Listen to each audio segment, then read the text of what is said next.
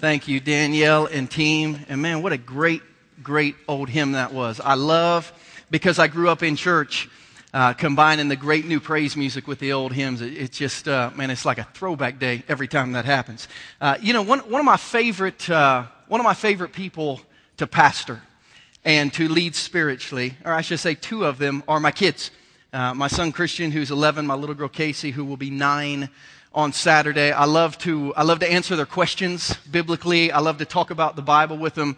They were here with me this morning just after 6:30 a.m. As a matter of fact, if you look at that whole row of black drape right there, from that corner all the way back to the sound booth, we had 3 kids this morning that were 11, 9, and 8 that put all that up this morning between 7 and 8 a.m. They were here serving and helping and hanging out. It's fun to kind of watch them, yell at each other and do it and drop it and do it right.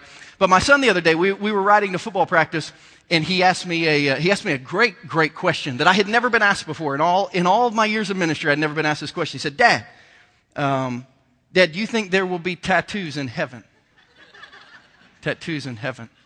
I figured that he asked that question because Danielle, and she probably don't want me telling you this, so sorry. But yeah, Danielle, she's been meeting all these pastors' wives at conference we're going to that have tattoos, and Danielle's like hell-bent on getting a tattoo. So she's always talking about tattoos and looking at them on Pinterest. And, men, if you want your wife to do something, have somebody put it on Pinterest, and it will be done because she'll try it at least one time. But he asked me, Dad, will there be tattoos in heaven? And I gave him what I believe is the biblical answer. And he said, what is the biblical answer? On the count of 3, I want you to speak aloud your biblical answer to that question. Will there be tattoos in heaven? 1, 2, 3. Okay, so we now know who the Baptists and the Nazarenes are in the room because they all said no real loudly. I said, my answer was, Christian, I don't know. But the book of Revelation says that God will physically mark the bodies of everyone who is a Christian in the end times. So maybe. I don't know what it'll be. I don't know that it'll be like crosswire on a bicep or a heart on your chest, but maybe not. Probably doesn't matter. And then he asked me this question. He said, Dad, do you think people will have money in heaven? Do you think people have money in heaven? And I said, Christian, I don't know. And I said, probably not. And he said, well, I think they will. So I think people have a lot of money in heaven. And I said, why do you think that? And he said this. It was a fascinating answer, a fascinating look into the mind of an 11-year-old.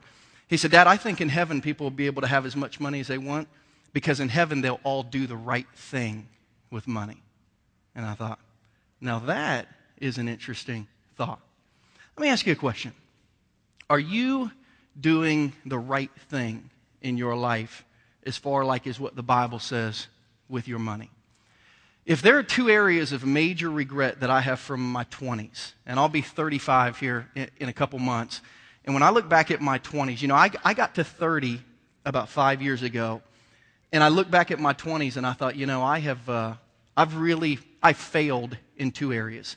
And I got to 30 real quick. I couldn't believe how quickly I got there. I got to 30 without a plan for much in life. I just kind of arrived, and I've never had an age where I thought, man, I feel really old. But at 30, I realized, I'm wasting time. And here were my 2 greatest regrets from my 20s. My marriage, how I handled my marriage. I do not believe I was a good husband in my 20s. I knew very little about marriage. I got married at 21, and I didn't know how to be a good husband. I didn't really know how to interact with my wife. Danielle will tell you, probably the first 5 to 7 years of our marriage were extremely challenging because I was very immature, and in addition to that, I didn't know how to be a good husband. And I look back at my 20s, and I think, man, I wish I'd have done better in my marriage in my 20s. And I look to my 20s, and I absolutely failed as much as you can fail with my money. My marriage and my money. If I had my 20s to do over again, I would manage my marriage differently, and I would manage my money differently. And as I have learned about both of those subjects, these 2 subjects have become great passions of mine, especially for young families, or my generation, if you're into the age of 45. These are two areas I'm pretty passionate about because I've done them so wrong, and I have seen how life changes when you do them right. So I love to talk about them. And at our church, marriage, last February, my favorite series that we've done in a year was our series on marriage. And I absolutely loved what happened in the marriages in our church as we just looked at what a biblical marriage was, and we defined biblical marriage like Solomon did. Where in a biblical marriage, a husband and a wife are described as passionate lovers and best friends. And we talked about in our church how to become passionate lovers and best friends in your marriage. And this February, we're going to focus on marriage again. Our February series this year on marriage is called Man versus Wife. And we're talking about how to navigate the battleground of marriage. One of the things we're going to talk about is conflict. We're going to talk about how to fight fair, because as I've just counseled and talked and ministered, marriage is a big, big deal. But I have waited more than a year to talk about money for this reason. There's one thing that most people in a church never want to hear their pastor talk about, and it's money.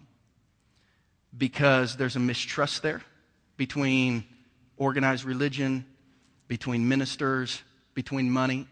There's this thought that all a church or a pastor or whoever ever wants is into your wallet, into your pocketbook, into your purse. And I've been real hesitant the first year of our church to talk about money, because I have wanted to build, at least at our church, a track record of good stewardship. A track record of, listen, the only reason we take offerings are so we can run a good church. And the only reason we take offerings is so we can give as much as we can away. And if you've been a part of our church very long, hopefully you understand that at least our intentions financially at this church towards you are very, very good. But if you're a visitor, if you're a guest, if you're a fairly new attender, if you've been burned by a church financially before, and the minute the church starts talking about money, you turn off. Here's the deal that I want to make with you this month as we talk about what we call biblical economics, what the Bible says about your money. Here's my deal with you, if you're new or if you're uncomfortable. We don't need your money. You don't have to give. I'm not going to guilt you. I'm not going to manipulate you. I'm not going to motivate you by telling you we can't pay for something or that we need something from you. We don't need anything from you. I just want to talk to you about what the Bible says about finances, because we collect prayer requests at our church. Every week we collect prayer requests on the back of our little connection card. And we've had church now for almost 60 weeks. And do you know that every week we've had someone give a prayer request about something going on in their life financially that they need help with? Single moms, people losing their jobs, people who are unemployed, people who took a demotion in their job, people who were sick and health insurance didn't do enough for them, people who were injured and found themselves in a bad way. We have a church that collectively is saying, I need prayer financially.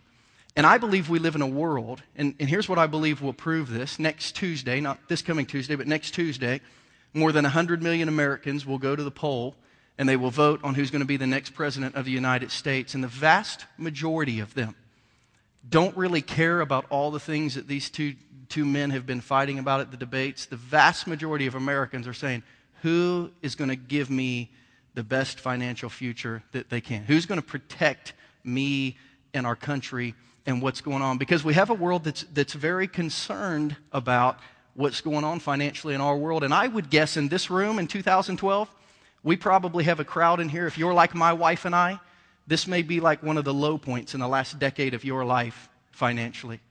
Maybe making less, with higher bills, trying to figure it out today, less savings, less retirement, less 401ks, more debt. Probably you're at one of the more difficult times in your life and existence, just like my wife and I are. And we're always asking you, what are we going to do? Probably your stress, your fights in your marriage. Talk a lot about finances. So here's what I want to do. If you were to ask me out to lunch and say, hey, Christian, what does the Bible say about how to handle money?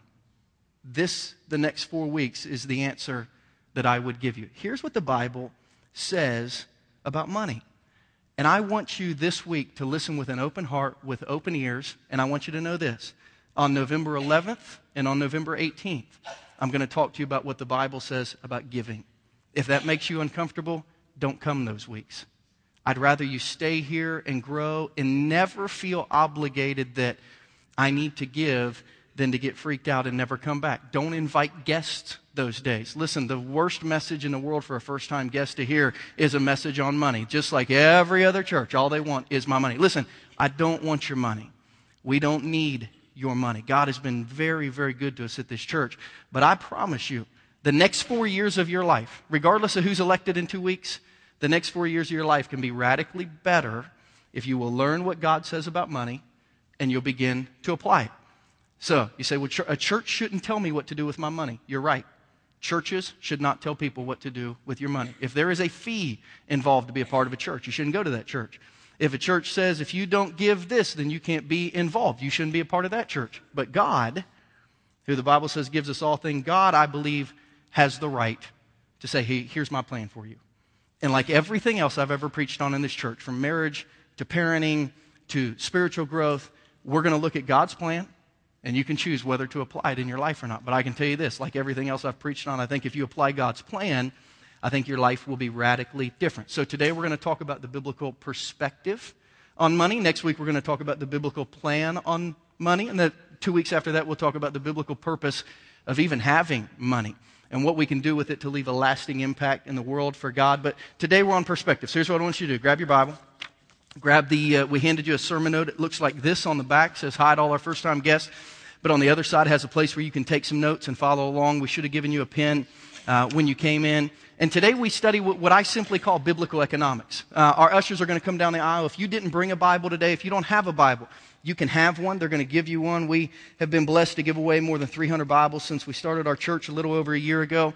If you don't have a Bible or you can't remember where your Bible is, put your name in the front of this one. This one's yours. Keep it. If you just forgot your Bible and you want one to read today so you can have it to fact check me and make sure I'm not lying, to find my way into your pocketbook, grab a Bible, and when you leave, just throw it on the table when you leave, and we'll give it to someone else next week. But for today, this is yours. Feel free to mark in it, write questions, whatever you need to do. This Bible is yours as we study God's Word. And today we're in Luke chapter 16. And we're in Luke chapter 16 for a very good reason, because in Luke chapter 16, Jesus gives just a little bit of a soundbite on our relationship to money. Today is not about giving. Today I'm not going to ask you to give. Today I'm not going to tell you to give. Today I'm not going to say, if you're not giving, here's what's going on. Today I'm just going to say, from Genesis to Revelation, here's the perspective that the Bible paints of money, and here's what I believe. In the 4 areas I'm going to share with you, everyone in this room has some kind of tension in their soul with one of their 4 areas, that if it can be resolved, I believe stress will be lifted out of your life. I believe some order will be put into your life. I believe that purpose and impact will be added to your life. So I'm just going to ask you, with a wide open mind and heart, listen and learn the next month and see if your world isn't radically impacted by the way that God says you should view, handle, and use money. In Luke chapter 16, verse 10, Jesus talked about the place that money should have in our life. And here's what Jesus said about us and our finances. Whoever can be trusted with very little, I'm in Luke 16:10, can also be trusted with much. And whoever is dishonest with very little will also be dishonest with much. So if you've not been trustworthy in handling worldly wealth, who will trust you with true riches? And if you've not been trustworthy with someone else's property, who will give you property of your own? No one can serve 2 masters. Either you'll hate the one and love the other, or you'll be devoted to the one and you'll despise the other. You cannot serve both God and money. Listen, I don't know about you, but there have been periods of my life, and I am in one now, unfortunately, when you decide to sell everything you have and you take all your life savings, which wasn't very much at the time, and you put it all into starting a church, and you guess at the minimum amount of salary you need to raise so that you can get through a year, and then your guess is wrong, and you find yourself, like I have at 34, back in a little credit card debt again, struggling to get by, just living one day at a time. There are days when I feel like I serve American Express and Visa and Capital One and MasterCard, and I don't have all those, but you understand what I'm saying. There are days, months, times of the week where I look down and I feel like I make all my life choices based on what I owe somebody. I feel like my money's in control of me rather than the other way around. And God says, when your life revolves around how you can make your money work for you, when you're serving money instead of serving me, you really struggle to grow spiritually. So my hope is that all of us will leave here with a plan as we move out of this month, that maybe 2013, 2014, 2015, for some of us, it's going to take 2, 3, 4, 5 years of plan to live within this element of biblical economics, so that when we hit the next generation mark, whatever that is for us, we don't look back and say, boy, I really blew it financially, maritally, with my parenting, with my employment. That was a bad decade. My hope is that we can all say, man, this was a great decade because I got my life together in this area. Because we want to be good servants of God, we need to make sure finances don't rule our life. And if finances aren't going to rule our life, then we need to figure out what are the biblical attitudes, or I would even say, maybe a better word is the biblical themes towards money. What's the overarching biblical theme towards money? You know, when the Bible talks about stuff, resources, what does the Bible have to say about money and finances? 4 things it has to say. These are all big areas, but I want to talk to you. We'll break them down, and we'll look at kind of a couple of these in the next few weeks, one at a time. The first is a word called stewardship. It's not a word that we use a lot in today's time, but stewardship, maybe a better word for stewardship is management. And this thought of stewardship is that God gives us things that we're going to be in control of. And the very first human being, according to Scripture, that was ever created was given something to be in charge of. If you have your Bibles, you can go back to Genesis chapter 2. If you don't have your Bible, it'll be on the screen behind me. But the very first human being, one of the very first acts of God towards humanity was to say, here's some stuff, take care of it. Everyone in this room has been given some stuff to take care of. A family, kids, a home, a rental, a condo, a car, a job, kids. Everyone in here has been given some stuff that we would call blessings until they turn into burdens, and then they become baggage. We've been given some stuff based on the state of our life right now. We see them as blessings or burden or baggage. We've been given some stuff to steward over, to take care of.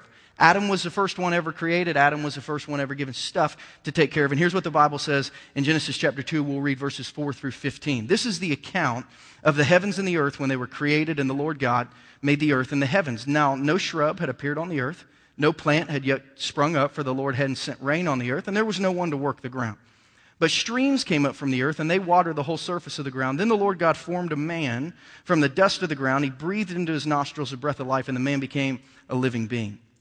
Now the Lord God had planted a garden in the east, in Eden, and there he put the man he had formed. The Lord God made all kinds of trees grow out of the ground, trees that were pleasing to the eye, good for food. In the middle of the garden were the tree of life and the tree of knowledge of good and evil. Verse 10, a river watering the garden flowed from Eden. From there it was separated into 4 headwaters. The name of the first is Pishon. It winds through the entire land of Havilah, where there's gold. The gold of that land is good. Aromatic resin and onyx are also there. The name of the second river is the Gihon. It winds through the entire land of Cush. The name of the third is the Tigris. That's one we hear of now. It runs along the east side of Ashur. The fourth river is the river Euphrates. And the Lord God took the man, and he put him in the Garden of Eden to work it and to take care of it. The very first act of God towards the first person that ever lived was to take him and to give him some things to take care of. And to say, you're in charge of this. That's called stewardship. Here's some stuff. You're in charge of this stuff. Now, Adam and his wife Eve, they blew it. They were bad stewards. And they messed it all up. Some of us have blown it. You, me, our parents, our grandparents, the company that we worked for, the United States government. For some of us, things have gotten really messed up. But stewardship says, here's some stuff. Now do a good job managing this stuff. In Matthew chapter 25, if you have your Bible, you can flip back to the New Testament. That's kind of the back half of the Bible for those of you who are brand new. In Matthew chapter 25, Jesus tells a story about the same principle. This principle of stewardship. This principle that you've been given some stuff. And most of us in here would say, I need a little more stuff. But we've been given stuff. And the Bible says we're supposed to take care of this stuff. It's this theme of stewardship that I won't dwell this entire message on because my entire message next week We're going to look at the life of a man named Joseph. Joseph, more than any other person in the Bible, teaches us how to be an extremely good steward when times are good, when times are bad, how to make sure you can get to the end well by just being a good steward. But that's next week. But Jesus says this in Matthew chapter 25, in verses 14 through 29. We read again his teachings on, hey, you've been given stuff. Make sure you're a good steward. Make sure you manage it well. And here's what Jesus says. Again, it's going to be like a man going on a journey who called his servants and entrusted his wealth to them. To one he gave 5 bags of gold, to another 2 bags, to another 1 bag, each according to his ability. Then he went on his journey. The man who'd received 5 bags of gold went at once and put his money to work, and he gained 5 bags more. So also the one with 2 bags of gold gained 2 more. But the man who had received 1 bag went off, dug a hole in the ground, and he hid his master's money. After a long time, the master of those servants returned and settled accounts with him. The man who'd received the 5 bags of gold brought the other 5. Master, he said, you entrusted me with 5 bags of gold. See, I've gained 5 more. That's 100% return. We would like this man to take care of all of our future retirement for all of us. Verse 21. His master replied, well done, good and faithful servant. You've been faithful with a few things. I'll put you in charge of many things. Come and share your master's happiness. The man with 2 bags of gold also came. Master, he said, you entrusted me with 2 bags of gold. See, I've gained 2 more. His master replied, well done, good and faithful servant. You've been faithful with a few things. I'll put you in charge of many things. Come and share in your master's happiness. Then the man who had received 1 bag of gold came. Master, he said, I knew that you're a hard man, harvesting where you've not sown, gathering where you've not scattered seed. So I was afraid, and I went out and I hid your gold in the ground. See, here's what belongs to you. His master replied, you wicked, lazy servant. So you knew that I harvest where I haven't sown, and I gather where I've not scattered seed. Well then, you should have put my money on deposit with the bankers so that when I returned, I would have at least received it back with interest. So take the bag of gold from him and give it to the one who has 10 bags. For whoever has will be given much more, and they will have an abundance, and whoever does not have, even what they have, will be taken from them. Let me ask you a question. Because the title of our Bible study today, if you look at like the very top of your sermon notes, is perspective. Perspective is how you see things. What did that text of Scripture just say to you? What was your heart thinking as you just read through that text of Scripture, as you heard that parable? As I read it this week and as I began to study for the first time, here's the first thing. Can I be utterly honest with you, to my shame? As I read it the first week, I got halfway through that and I thought, man, I'll take a bag of gold. That was my very first spiritual thought of the whole thing is, yeah, I'll do it. Like, I'll take one. I could use a bag of gold. Yes, please. Sign me up. I will be right in the middle of this parable. Thank you. You know, some of us read that and we get bitter about the one who was given 5. Or we get bitter about the one who was given 2. Or we look at the one who was given 1 and we feel like the one who was given. Some of us look at that and all we think about is ourselves. We see it with the wrong perspective. Here's the whole perspective. Here's the whole point. The main point of this parable, the heart attitude. The biblical principle of stewardship, the heart attitude of stewardship is this: I am responsible. You have to be responsible for what God has given you. We read through this and you say, oh, the master didn't treat his servants well. Listen, the principle of stewardship is that the government is not responsible for us financially. President Obama, Governor Romney are not responsible to fix our problems. The principle of this, our boss, our company, the principle of this is however much you have, whether it's a lot or a little, you're responsible to manage it well. And don't just sit around wishing you had more, wishing you had less, wondering why he got more, wondering why just be responsible with what you have. If you had 5, if you have 1, be responsible with what you have. That's the principle of stewardship. Be responsible. We are responsible for what's going on in our lives financially. And if we don't get the mentality that our problems are not our problems, but they're someone else's to fix, we'll never get ahead financially, and we'll never practice good biblical economics, good biblical stewardship. So more on that next week, but you're going to hear me say as we study, you're responsible to take care of yourself in this area. So you better figure out what the Bible says and get a good biblical plan to make sure you do that.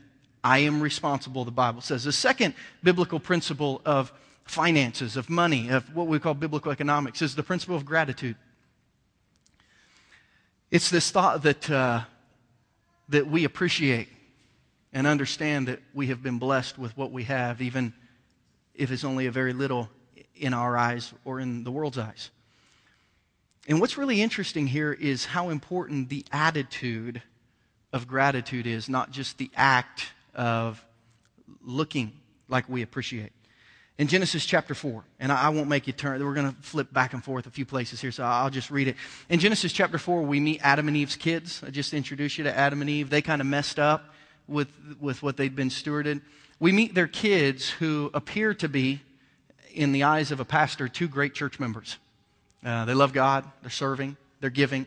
But here's what we read about Adam and Eve in Genesis chapter 4, second half of verse 2 going into verse 5. It says, now Abel, two kids, Cain and Abel. Abel kept flocks, so he's a shepherd, and Cain worked the soil, so he's a farmer. So you got two brothers, one's a shepherd, one's a farmer. In the course of time, Cain brought some of the fruits of the soil as an offering to the Lord. And Abel also brought an offering, fat portions from some of the firstborn of his flock. The Lord looked with favor on Abel and his offering, but on Cain and his offering he did not look with favor. So Cain was angry, and his face was downcast. Here's what's really interesting about gratitude and applying gratitude to offering. It appears here that when Cain came to church, Cain gave an offering. I mean, we are told Cain brought an offering. Of his own free will, he brought an offering. But he brought it with the wrong attitude. I don't know whether he was mad that he had to give it.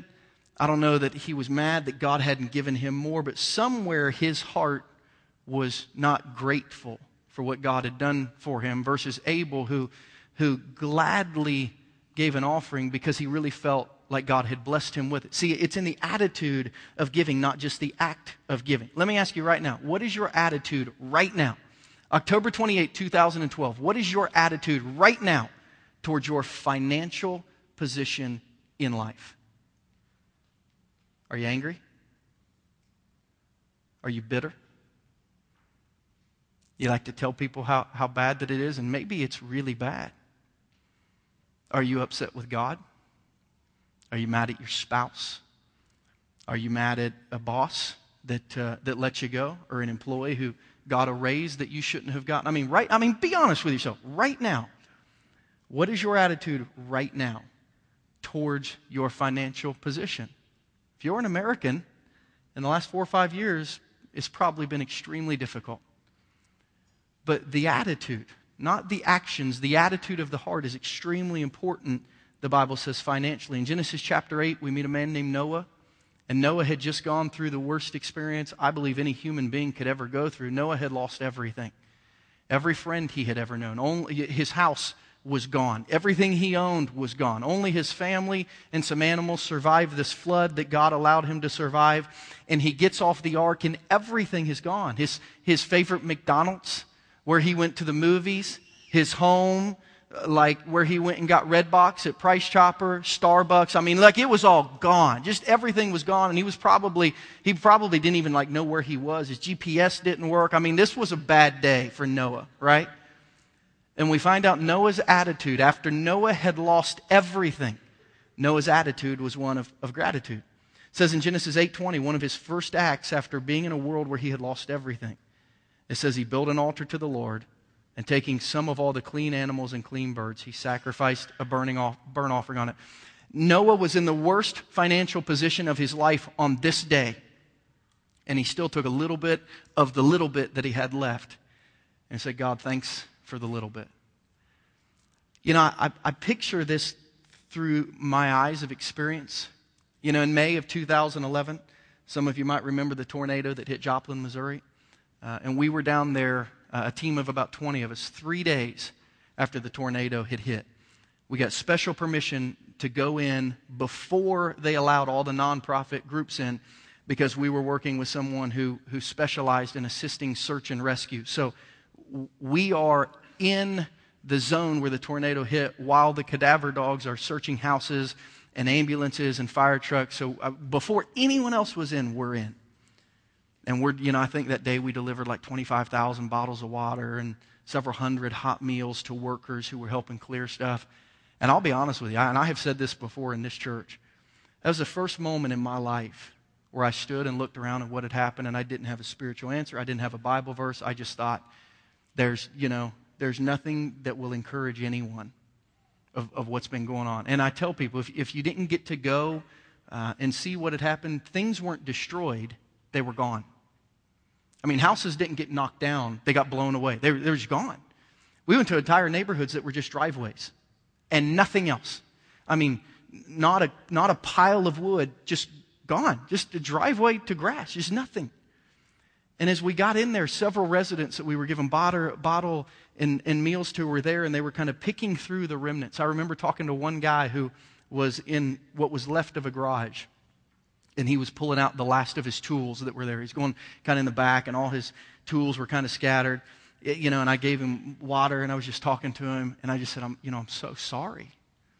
And he said, well, at least I've got my life and a few tools. And I thought, that is gratitude. I don't look at what I've lost. I look at what I have, and I say, at least I have a little. I may not have enough, but I can be grateful for what I have.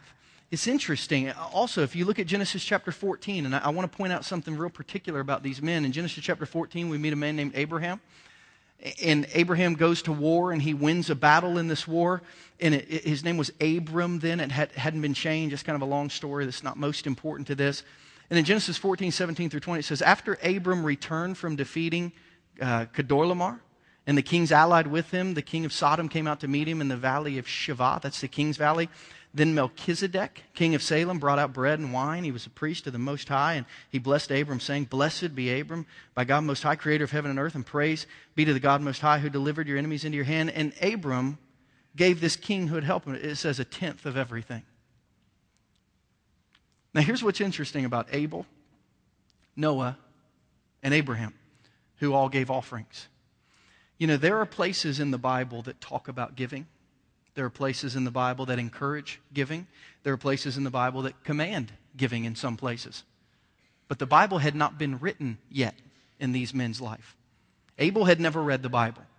Noah had never read the Bible. Abraham had never read the Bible. You say, why did they give? Because they were grateful for what they had. No one had to tell them to give. Their heart said, man, I'm grateful for what I have. So an attitude of gratitude is going to allow me to not only have, but to see what I have in a good light and to give back. What they had was gratitude. The biblical principle of gratitude is matched with a heart attitude that says, I'm thankful. And that's why I've asked you where you are today, because you are like listen, there's a lot of days of my life where I'm not thankful for what I have. There's a lot of days in my life where what I have is less than what I need, and instead of being thankful for what I have, I complain about what I need. And God says, listen, before we get into needs, let's get into attitudes.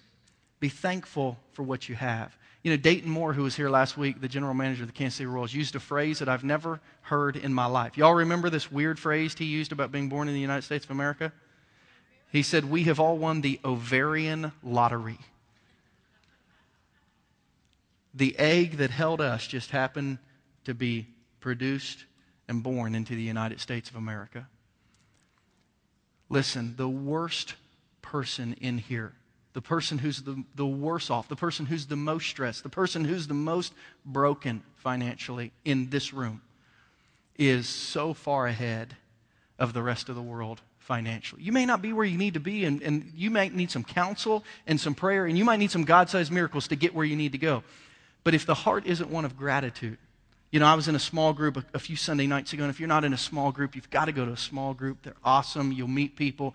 You'll grow spiritually. But one of the men who went to Guatemala was there. And he said, I had never been on a mission trip. He said, I kind of had a bad attitude about third world countries before I went because, I thought, I work hard for what I have, and if they would work hard like I work hard, they'd have more. And he said, I went down to Guatemala for a week, and he said, I watched these guys work harder and longer than I worked. And their situation will never be what mine is. They live down the mountain where their drinking water is the 3 houses up the mountain's sewer water. And they're going to get a drink the same place that the chickens are taking a bath and the same place that these people have washed their sewage down the hill, and they can work 12 hours a day, 7 days a week for the rest of their life, and it's not getting better. And he said, I used to take a lot of credit for what I had, and I realize now God's given me so much just by allowing me to be born where I was born. Gratitude. If you have clean water, if you have access to running water, half of the world's population does not have access to clean running water. You're in the upper 50% of those blessed in the world if you have water that turns on and is drinkable. If you have transportation, do you know that 70% of the world walks every place they go? They don't even have a bicycle. So if you have like a running car, maybe you have a running car like my car that leaks way too much oil, and like you keep a bottle of 10W40 in your back seat, so when it starts redlining, you just fill it up again. Maybe you're driving one of those. You're in the top 30% of those blessed in the world with transportation. If it runs, you are blessed. If you've had education, if you're literate, if you can read and write, you're in the top 25% of all educated people on the globe. If you wear glasses or have contacts, in 7 out of 10 countries in the world, you'd be blind. You would never be able to fix what was right. You'd never be able to even see. Gratitude. If you have electricity. In 2007, the Boston Globe did an expansive article on the average wage earner in the world. And they discovered that the average wage earner in the world, so the average pay that people globally, the almost 7 billion people on planet Earth make, is $1,700 a year. $4.50 a day is what the average person in the world makes. So there are times when we need to pray for what we need, and we need to work for what we need, and we need to ask others to pray for what we need. And then there are times to step back and say, well, gosh, look what I have. It may not be what I need, but what I have puts me in the top 10% of all people that are blessed on this globe. So thank you, Lord. Gratitude. Stewardship and gratitude are probably the biggest 2 principles to grasp before you can ever fix anything in your world financially. In Genesis 30:24, we meet a young lady named Rachel. Rachel has had fertility problems. Rachel has been to the in vitro doctor. Rachel has tried to adopt. Rachel has even brought in a friend to be a surrogate for her who's having kids on her behalf. I mean, this is a crazy story. And then finally, after years and years of begging God, please let me have a baby, God lets her have a baby. And she names the baby, according to Genesis 30:24, she named the baby Joseph, which means, may the Lord give me another one. The first thing out of her mouth after God answered her lifelong prayer was, can I have one more? You ever had your kids do that to you? Don't you just want to punch them in the face? I mean, you do. Like, if they told on you, you would go to jail. But you consider it. You take it, man, I'm so proud of you. I'm going to give you $5. They say, how about 10? And you think, how about none? That's the way that I think about it. So Rachel's lifelong prayer is, God, give me a baby. She has a baby, and she says, I'm going to name the baby, God, I need another one. And I'm sure God has to be thinking, you spoiled brat. Listen, there are times to pray for more.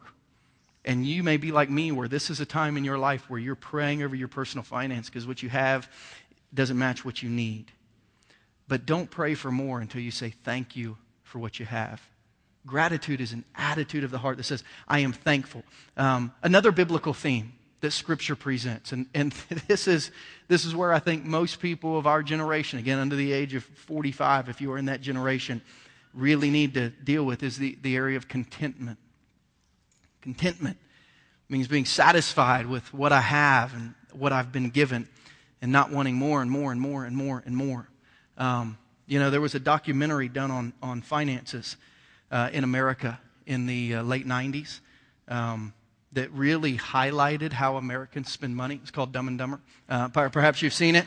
And there's this moment in Dumb and Dumber where Jim Carrey and his buddy, they lose all this money, so they write IOUs. And they bought a Lamborghini with an IOU, and they pulled up to this ski resort.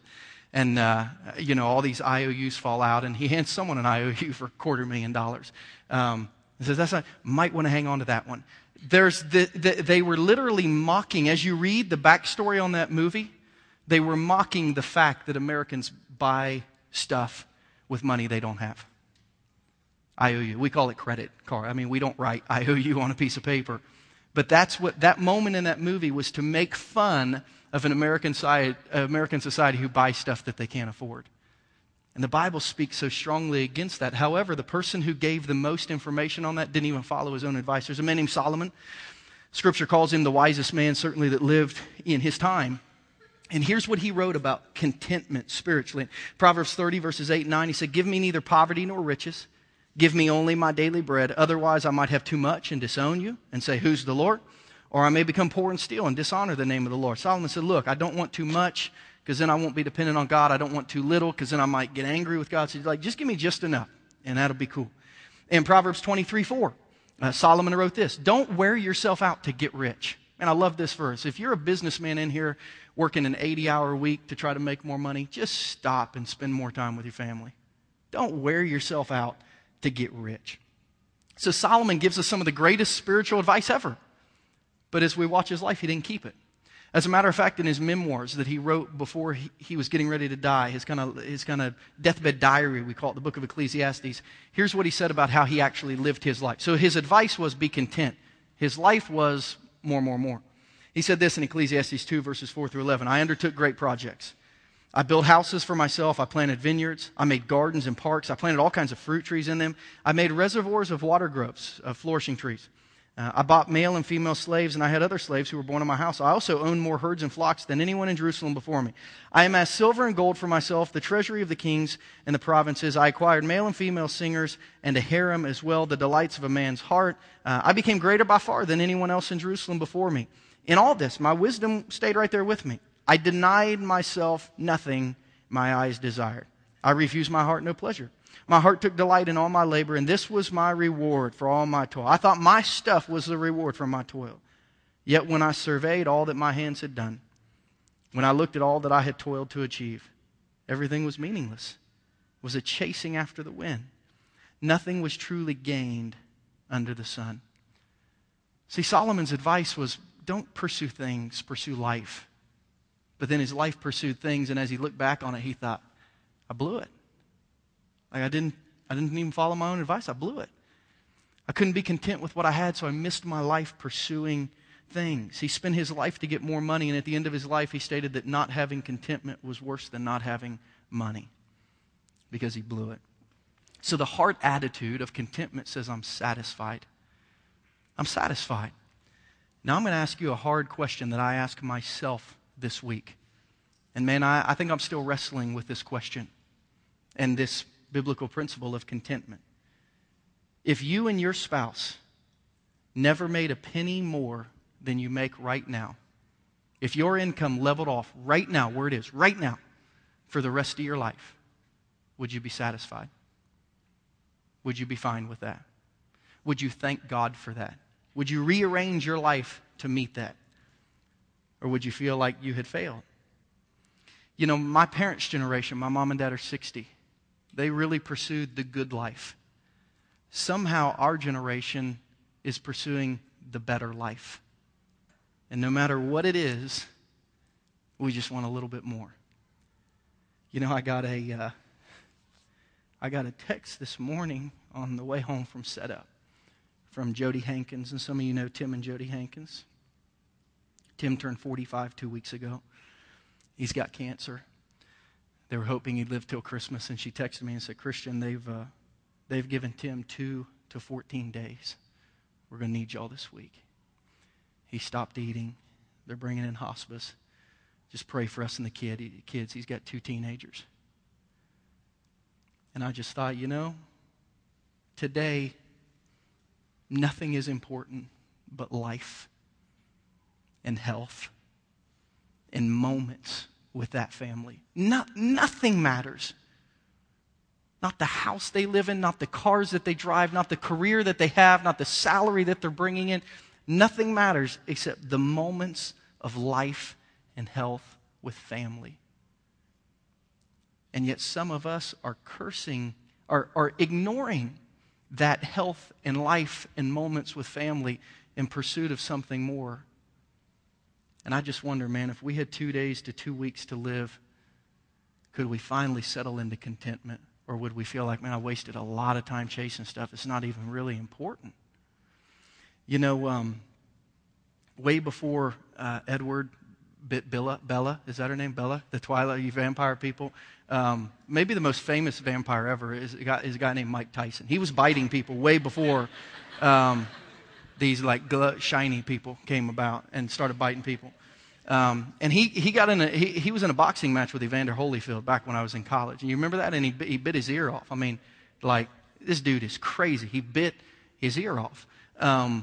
And the thing I remember about that fight and the fights leading up to that is Evander Holyfield had become real vocal about his faith. And I don't know if you can see it in that picture there, but his boxing trunks, if you remember, used to always have the verse Philippians 4:13 on them.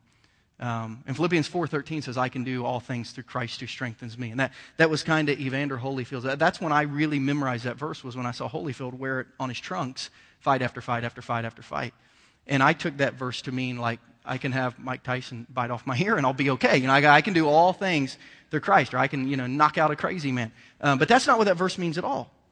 That verse, in context, is about contentment, not boxing, not achievement. Here's what Paul said in that verse. Paul said, I have learned to be content, whatever my circumstances. I know what it is to be in need. I know what it is to have plenty. Most of us as Americans, we know when it's been good, and we know when it's been bad. And right now it's probably either one of those. Like, we know what that feels like. Paul said, I have learned the secret of being content. It's a secret not everyone knows.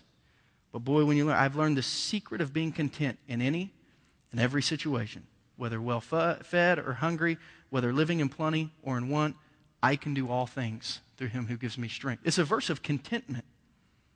When I have a job, when I'm unemployed, when I got the promotion, when they gave it to someone who didn't deserve it, when my health care costs went up, when they stayed the same, when I lost my house, when I had to downsize on an apartment, when I sold my car and bought Paul's saying this, I've learned that money at the end of the day is not as important as my attitude towards money.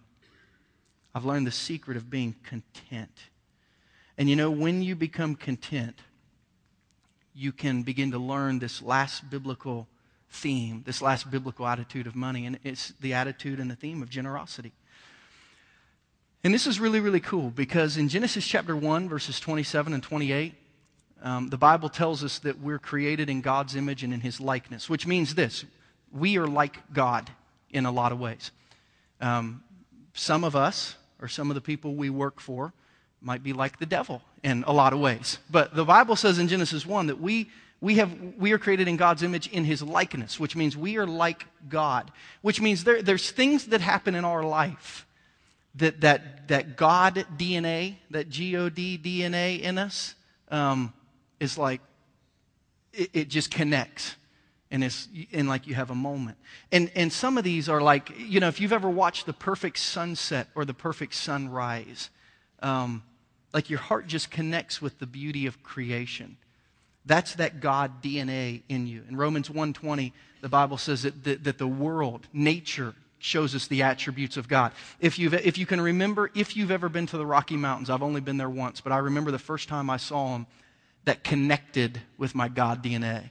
If you've ever seen the ocean, if you've been to the ocean and you've looked out on the expanse of the ocean, your heart connects with that God DNA. And you just have moments where you can tell God built you to appreciate that. If you've ever walked outside when there's no light and it's just a perfect starry night, if you've ever held like a newborn baby. I thought about it this morning when I saw little Tessa Naomi for the first time. I mean, when you look on a baby that is still like bright pink from the womb, that there's something in you that appreciates that. God DNA is like, this is the way life is meant to be done. Life is meant to be appreciated. And anytime we see generosity, we connect with that and say, that's the way it's supposed to be. I can't tell you how many people have come to our church, and I've had lunch with, I've had dinner with, I've had coffee with, I've had breakfast with. I go hang out with them in their home. Our kids play sports together. They visited our church, and they say this. When I heard you say, it's why I say it every week. When I heard you say that you give the first 12% of your offerings away to missional causes, it's like, that really resonated with my heart.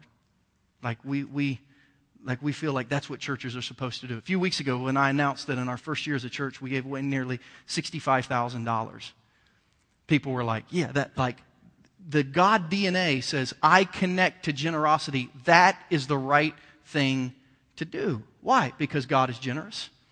Look at what the Bible says about God's generosity in James 1:5. James says, look, if anybody lacks wisdom, ask God who gives generously to all. Like when you need something, ask God, because God is generous in the way He gives to us. In Acts chapter 20, verse 35, Paul's preaching a message, and Paul says, in everything I did, I showed you that by this kind of hard work we must help the weak, remembering the words of the Lord Jesus Himself, who said it's more blessed to give than receive. Jesus said it's better to give than receive. If any of you have kids that you've ever given a Christmas present or a birthday present to, you know Christmas morning you could care less about what Santa Claus has brought you. You like to watch your kids open their presents because as a parent, it's always more blessed to give than receive. It's so fun to watch people receive. That's the God DNA in us. In 1 Timothy 6:17, Paul tells Timothy, who he's mentoring, command those who are rich in this present world not to be arrogant, nor to put their hope in their wealth, because wealth is uncertain, but to put their hope in God, who richly provides us with everything for our enjoyment. See, God is generous. In Philippians 4:19, Paul says, my God will meet all of your needs according to the riches of His glory in Christ Jesus. See, God is generous towards us. And when we begin to accept and begin to live out these biblical themes of giving, here's the hard attitude that we're left with. I'm helping. With what God has given me, I'm helping somebody else. In the next month, we're going to look at these areas of biblical economics. Because listen to me, you can't do one without the other. If you're not good stewards, you'll never be able to take what you have and allow it to be enough, which means you'll never be able to be content, which means you'll never really be thankful because you'll always be in need, which means you can never be generous because you just don't have enough. Or maybe you have way more than everyone else. Maybe you have way more than enough, but you don't have an attitude of contentment, so you need a little more, so you can never be generous, and you can't live a life at the end of the day saying, I'm helping. I'm managing what God has given me. I'm very grateful for what God has given me. I'm going to be content with whatever God wants me to have. Listen, do you realize not everyone in here is intended to become a millionaire one day that has their house paid off? Like, are you okay with that thought that some of us are going to have to grind it out for the rest of our lives? Something about that American dreams makes us all entitled to just, go make it. And some of us break it. Make it or break it. Some of us are going to end up on that. Are you okay with that? If God's will is for you to just work hard till your dying day and just are you okay with that? That's contentment. And then generosity, making a difference. In my opinion, everyone in here can and should increase their spiritual obedience and their spiritual attitudes in one of these four areas or all these four areas. Stewardship, being responsible. Gratitude, being thankful. Contentment, learning to be satisfied. And generosity, learning to help and make a difference. If you can do that, regardless of whether the elephant or the donkey wins in a couple weeks, I believe the next 4 years of your life, you can have more, you can do more, you can give more, and you can be in a position where you think, the last 4 years of my life, I finally put it together, and I'm not so dependent on what happens outside of my household to really make my path for me. I'm going to sit down. I'm going to do it God's way. Now, here's the next steps on the bottom of your sermon notes that should be there. Here's what I want you to do this week when you go home. Or maybe tonight with your spouse. Or take your wife out on a date. And you say, I don't have money for a date. Go in the basement and do it there. So I don't have a basement. I live in an apartment. Well, go outside. Don't have a bad attitude yet. Give me a couple weeks. I want you to grade yourself in each area on a scale of 1 to 10. 10 being the best, 1 being the worst. How's your attitudes? I want you to have a conversation with yourself about these areas of gratitude and contentment specifically. Stewardship comes around. Generosity is the outflow of doing things right. So just focus this week on gratitude and contentment. And then have a conversation with your spouse. How are we doing here? Because some of you, you're doing really well, and your spouse is making it difficult for you to continue to do well. Some men, some women. If you can get it together as a family, man, you can see really cool things happen spiritually. So this month, one foot in front of the other, living life in every area, marriage, parenting, spiritual growth, spiritual obedience, serving, managing finances, doing it well so that we can live with God's blessing and God's guidance in every single area of our life. Let's pray together. Heavenly Father, thank you for your word and your guiding principles scripturally in this area of finances. Because God, my assumption is most of us in this room need to check ourselves on the hard attitudes of stewardship, gratitude, contentment, and generosity. Because it's been a pretty tough go of it. We've all seen the houses for sale. Some of us have sold. Some of us have had a home taken.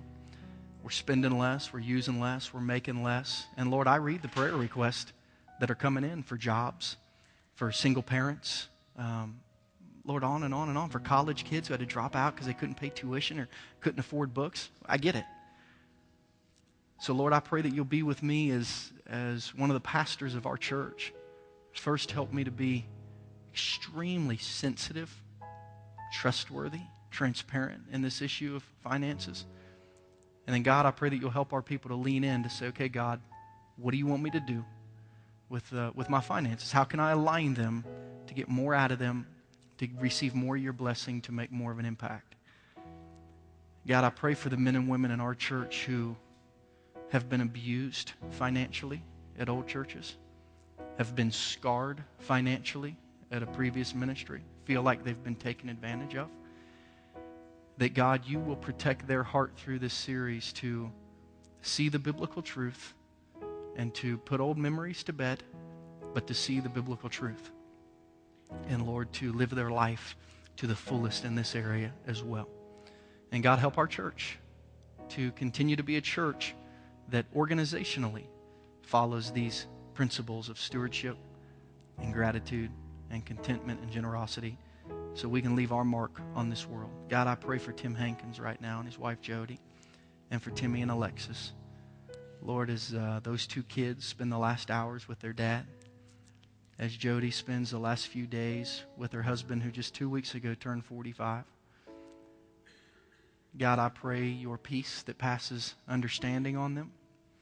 Pray for their friends and family who are going to surround them. And God, as Tim transitions for this life to the next, I thank you that Jesus is in his heart and in his life, that he's entrusted you with his eternity. And God, I pray that you'll greet him with open arms while continuing to provide every second of every day for the rest of their life for his wife and his 2 kids. As a church, help us to do well in ministering to them as they walk through this terrible transition. Now, God, we need you. We love you. Guide our steps every day in every way. And we ask these things in Jesus' name today. And everyone said, amen. Here's what I want you to do.